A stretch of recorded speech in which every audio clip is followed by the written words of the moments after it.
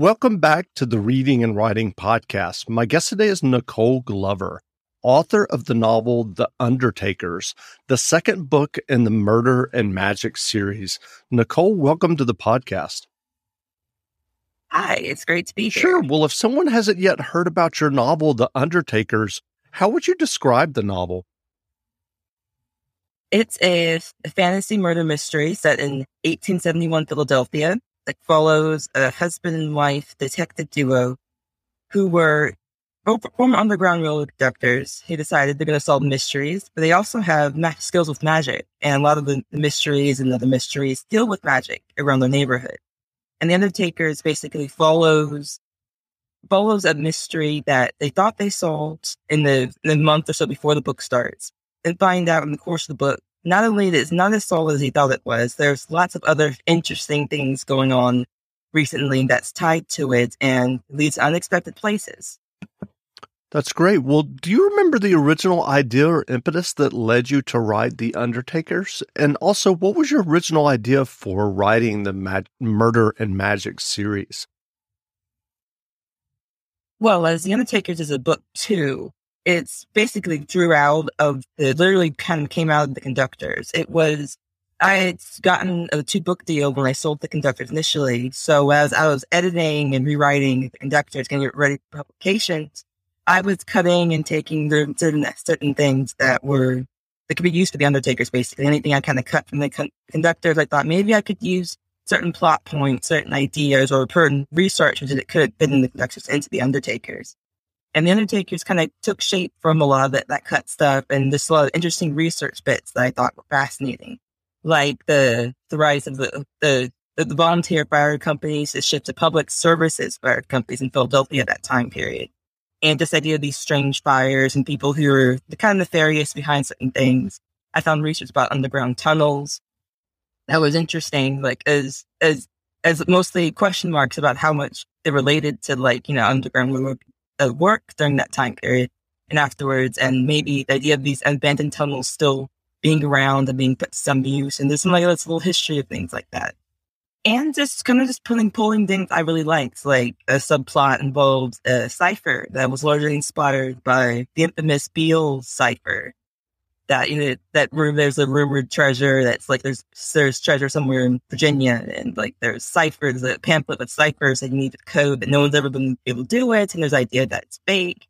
And I saw that and I was like, maybe I should make it my own fictional version of this and just weave it in there just for some fun. And other things, just continuing some of the character arcs and having a lot of fun with the world, because the best thing about book 2 is that after you already established the world and the characters, so you get to have more fun to kind of explore places and just go wild. Well, what was your initial writing journey that led you to writing your first novel? I've always loved to write and had different ideas for certain things.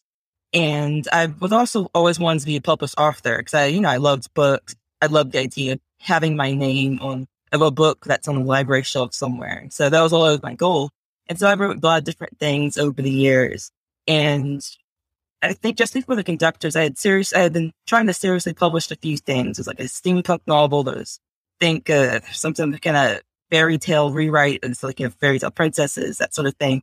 And I think even a superhero novel, but none of those were really given bites. So I was like, let's try something different. And I always loved history. I loved the idea of all the Underground Railroad conductors and all that kind of stuff. And I also got really intrigued by the Reconstruction period of post-Civil War time period. That was fascinating. And I had this idea of these characters and their past. And as I was messing around with the idea of that story, I had this random idea. Let's add magic to the story, because I've always been a fantasy reader because that makes it fun. And it's gonna just work really well. I added the fantasy and magic to it, and suddenly there was murder and mystery, and it just kind of came together really well. I was really intrigued by the characters, intrigued by all the interplays of these different genres clashing together. Well, now that you've published these 2 books, have you thought about, or do you think that you'll go back to kind of like the cyberpunk novel at some point, or will you just keep looking ahead? I mean, I've always had a lot of different ideas, and sometimes they fade away. I like to keep running a list of ideas or potential story seeds I have at a time. And as I got these two books, ready and published, some of them actually have fallen off, of these ideas have just fallen off because I'm no longer interested, or I just have different directions I want to go with certain stories. So I always have a few spanners in the mix, so to speak, of different ideas. And I've gotten a chance.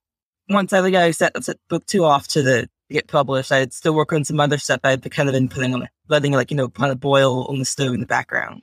Well, you mentioned research earlier. What kind of research did you do when you were writing The Undertakers? A lot of it was actually much lower key that compared to my first book with The Conductors, because I did a lot of intense stuff with The Conductors. So Undertakers, it's more like cherry picking certain details. If I wanted to make sure I got certain Civil War battles or certain locations of that time period, I did more targeted research in that direction. I kind of just pulled back on a lot of the notes I had originally started with. I think I did find a couple of different new things that I was, as you always do when you're writing things, and kind of went with that. A lot of it is just kind of targeted with certain aspects of certain things. Well, how did you decide on Philadelphia as a setting for The Undertakers? Yeah, all my research kind of led me there to Philadelphia. There's a lot of fascinating aspects of it because it played a big role in a lot of antebellum resistance to slavery at that time period. Philadelphia had a really large and robust black community for years, dating back from the American Revolutionary War days. And so it's a big, robust community with lots of activities, lots of people really active in the communities. And so there are a lot of interesting things to pull towards it. And that was it was an interesting area, and a lot of good history, a lot of good landscape to pull different things in there. And yeah, it was a lot of fun. It just made it just felt like a perfect fit for the story when I just started placing characters. That's great. Well, what was your writing process when you were working on The Undertakers? Did you outline the novel extensively or just dive into the narrative? I always find when I start writing, I usually just I have a few plot points. I come in, so these are murder mysteries. I come in with the idea of who's the victim, who's the murderer, how they did it, and some ideas of why. And other than some key scenes I want to do, I kind of just start writing with about the first third or so. I kind of just, a lot of it, since it's set up, a lot of it is figuring out, putting all those initial pieces of the mystery in place, and of course reintroducing the world and characters to readers, and not in a gentle way.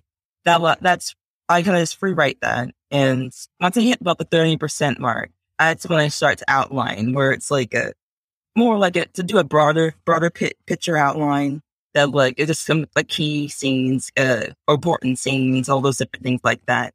And the further along, I'll reinforce that outline. So I kind of view the first draft as a big brainstorm, ongoing brainstorm of certain things. It's all about me getting all the words and ideas and scenes into my mind. When I'm here to draft the first draft, is I keep the draft's not done until I run out of new scenes that come to mind. When I start thinking of how to improve or revise or change up scenes, I know I'm moving into revision. And I spend most of my time revising. And that's the part of writing I would love, because that's where I can do all the alchemy of writing by combining scenes, merging characters, figuring out plot points, or just rearranging the story that's in the way that strengthens certain plots, subplots, and just bring in just things that interest me. And when you're doing that revision process that you just described, can you give us a little bit of kind of the nuts and bolts? I mean, are you when you're combining a scene or when you're cutting out, are you keeping info? Are you keeping that writing in another file that you can go back to? I'm just curious about kind of the I do that. I work in Word, so I'll have several documents open. I have my main manuscript document. I'll have a document with all the notes, character notes, murderers, all this different timeline stuff. Another document is basically a dump file where everything I cut ends up there. And sometimes when I'm even revising a scene, I might copy that and just stick it there anyway, just in case I might select certain lines or rearrange certain things. So basically a big old dump file that I keep drawing back to. And sometimes I take it to point of pride when I have several thousand words in there after a while. But yeah, I keep everything I write because a lot of times it's it might spark something else. Like I said, like it's like a large scale brainstorming. So there might be something like a line or a mood of a certain scene that could be changed up in different fashion later on in manuscript. So I have a bunch of those, and sometimes I even draw back from like older stuff I've written. There's like other like drafts that will not become books, but they have like certain scenes, or I remember certain scenes, remember certain characters, remember certain lines that I find that the revision process could work well with what I'm currently writing. So the only trick with that is I have to remember which like file that is. Sometimes I'm really good at remembering. But sometimes I don't. So sometimes I'll have like all these, because I do a lot of different draft versions of stuff. So I have to go through my files to try to remember when was the most latest date I worked on this where I could find it. And sometimes I waste time going through these files looking for a scene. Then to find out that it's not going to really work to begin with, because it's like, so I had to change so much anyway. But it's just basically sparking all these changes as I'm revising. Interesting. Well, are you working on a new novel now? Sick of being upsold at gyms? My guy, you're currently a base member? For $90 more, I can upgrade you to our Shred membership. For $130 more, you'll be a Swole member. And for just $300 more, you'll reach Sweat Platinum. At Planet Fitness, you'll get energy without the upsell. Never pushy, always free fitness training and equipment for every workout. It's fitness that fits your budget. Join Planet Fitness for just $1 down and $10 a month. Cancel anytime. Deal ends Friday, May 10th. See Home Club for details. Yeah, I'm always working on something. I actually just finished revising a novel I wrote earlier this year, that just doing my little final phases before I send off to my agent and stuff for her feedback, certain things. But that's kind of fun to kind of fine tune something that's fully done, but not like perfect fit done like you would see a published novel. I finished up something back in October that was basically, that just is an idea of a book that came up like this year, literally, because it's like just vibes of different things I really liked. And it still needs some work, but I'm letting it rest for now so I can have some time to refresh your eyes, look back at certain plot things. But I always stop when I get to a spot where it's pretty good. And so in the meantime, I'm working on something new because, I'm tempted to see if I can get into book 3 by the end of this year. And I might be able to, because I had actually drafted out this particular book at one point last year. So I have an outline to work with, and it's a pretty good high concept. So I might be able to do, fingers crossed, for the end of this year, come out with book 3, finish at least for a draft. That's great. So we'll see. Well, given your success with the first 2 books in this Murder and Magic series, and as you said, you got these published after you working on other novels, a cyberpunk novel, etc. What writing advice would you offer for those who are working on their own stories and novels?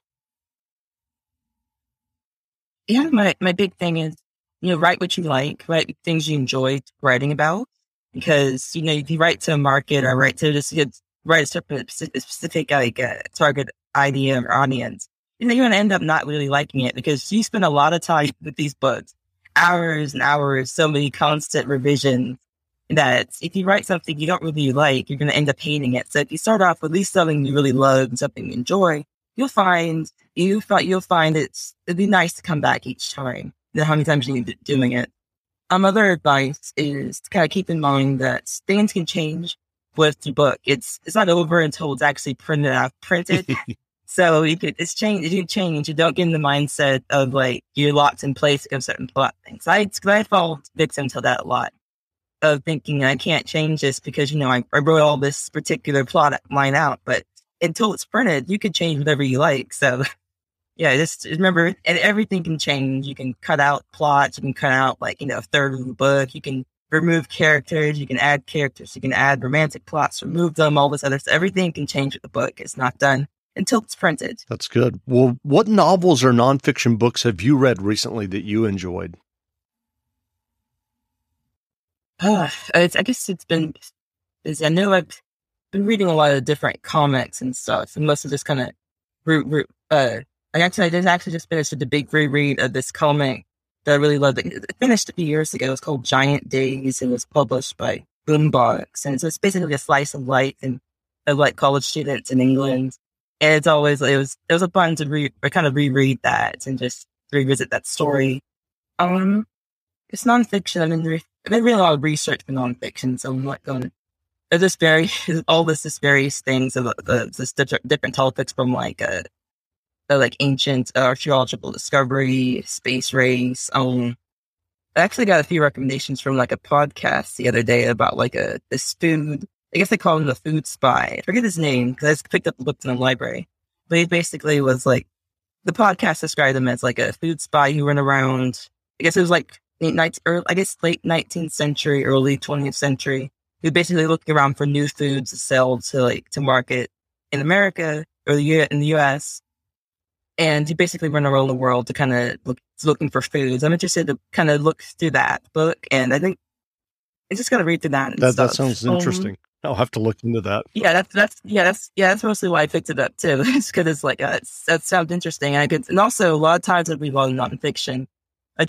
Sometimes I might end up being sparking for like different like fantasy stuff. Like, I was thinking like maybe even if I'm not going to write literally like in like the US about this particular people, I might feel like, might be something a character that could feature in some other future book, but it's just, yeah, but that's the thing I always like. A lot of times, no matter what I read, especially particularly nonfiction, it's like, this could be inspiration for something else. So it's kind of hard. Like sometimes it's like it's mixing like work with pleasure, but it's a good way of mixing work and pleasure. That's good. Well, where can people find you online if they want to learn more about you and your novels?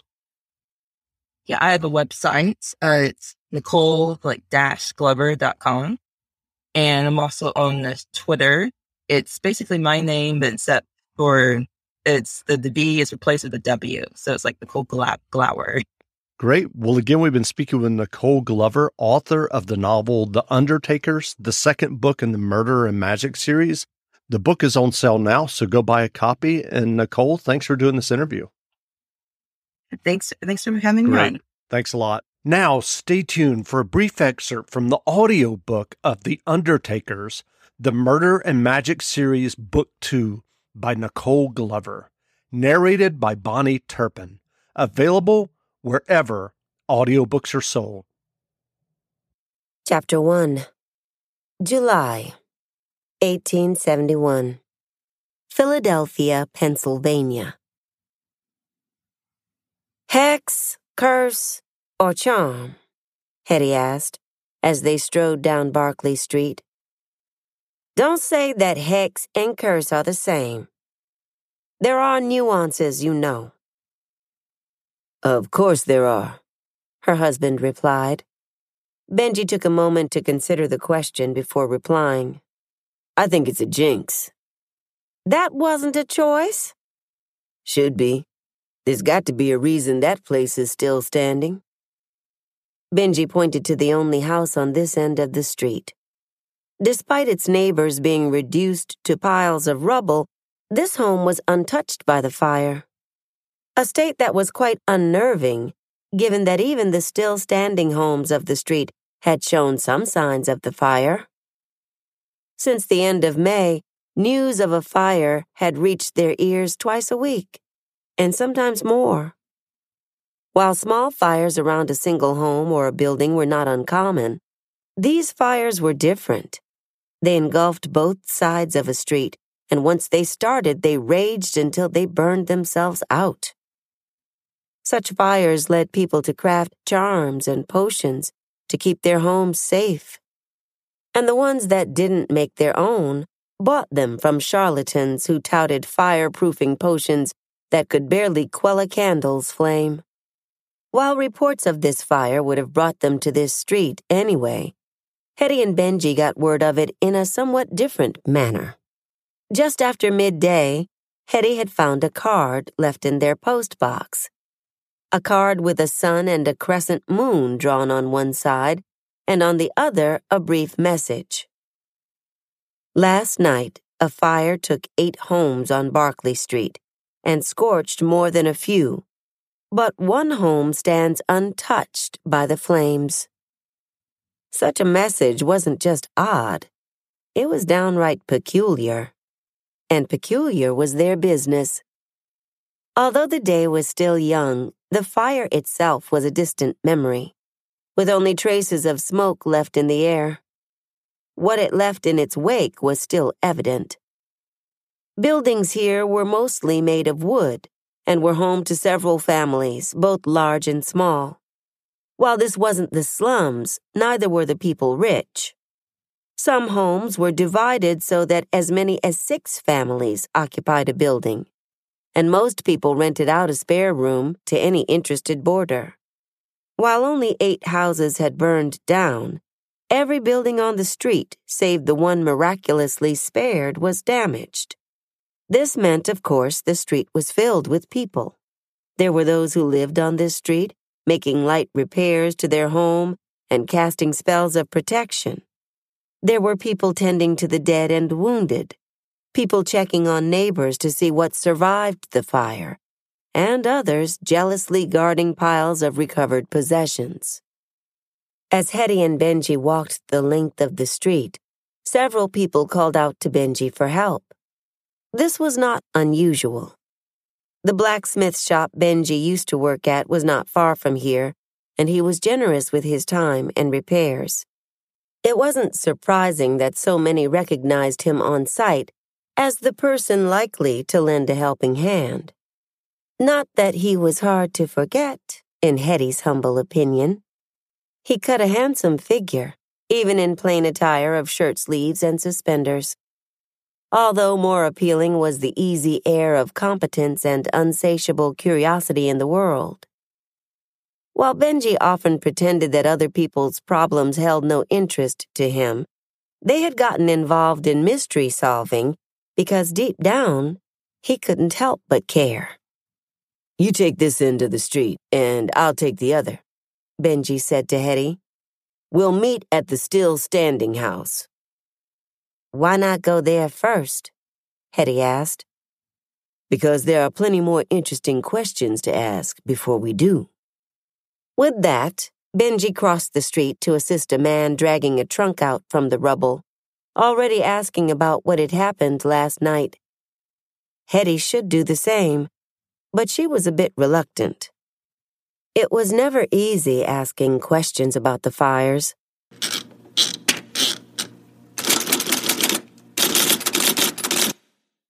Sick of being upsold at gyms? My guy, you're currently a base member? For $90 more, I can upgrade you to our Shred membership. For $130 more, you'll be a Swole member. And for just $300 more, you'll reach Sweat Platinum.